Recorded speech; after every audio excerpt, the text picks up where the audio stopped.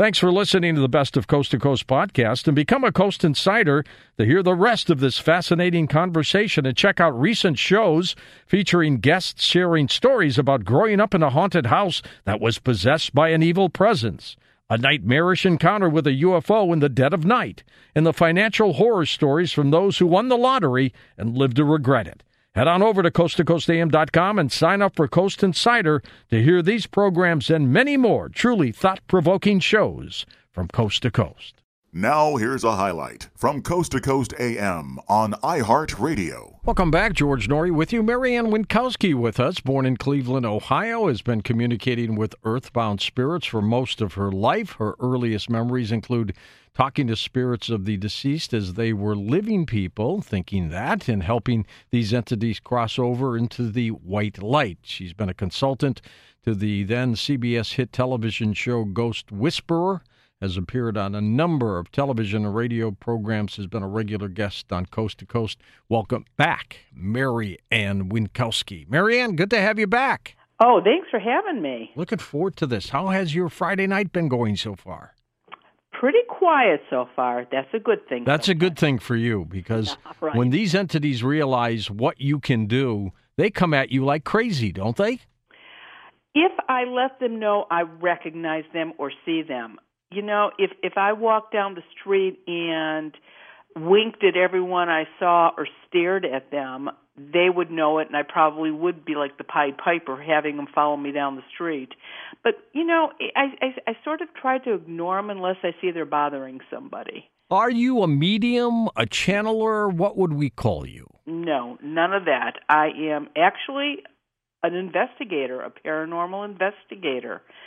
I determine whether you actually have ghosts in your attics or bats up there. You know, I can tell the difference on a phone call. And, you know, because of TV and everything that's been on television and the movies, everybody that hears a bump in the night just assumes it's a ghost. And unfortunately, or fortunately, it's not always the case.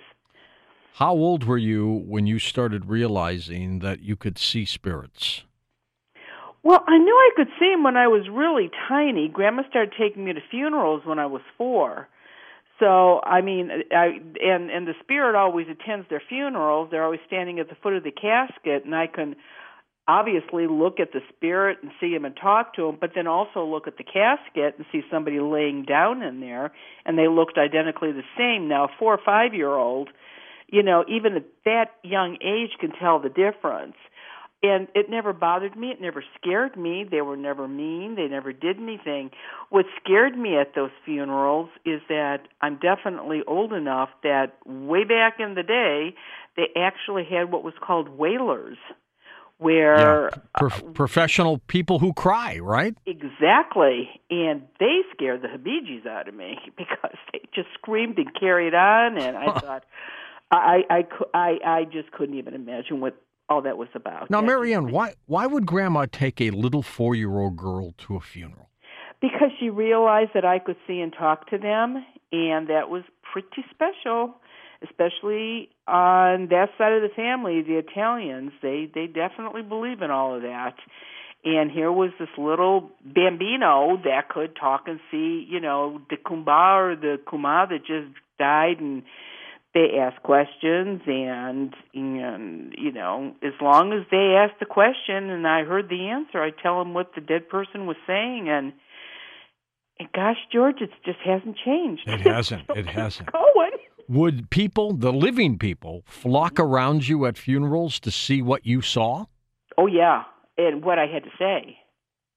And the weird part is this: they spoke in Italian. My grandparents spoke very little English when I was that young, and so, which is very strange because I have never ever. I can understand any ghost in any language. I don't understand how I can do that.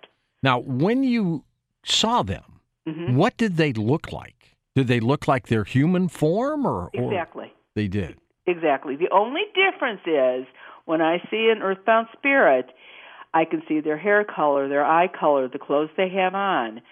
But if I squint a little bit, I could actually see through them. They're not solid like we are.